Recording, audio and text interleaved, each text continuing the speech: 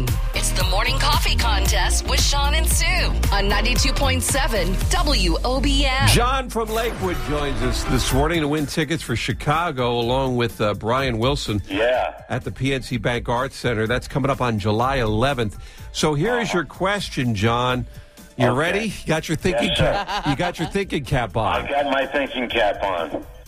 The band Chicago was formed in what city? I'm going to give you a multiple choice here. The band Chicago, was it formed in... Now, the year was 1967. I'm going to give you that. Was it in Chicago?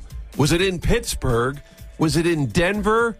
Or was it in New York City? What do you think? Where was Chicago formed? The band Chicago was formed in Chicago, Illinois. There you go. You got it.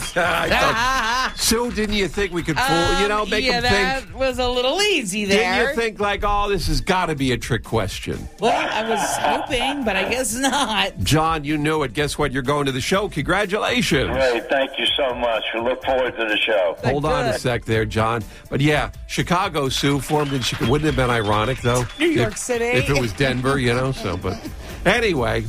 There you go, Chicago. Congratulations. Brian Wilson, PNC Bank Arts Center, Monday, July 11th. We'll have more chances to win tomorrow with Shawn and Sue.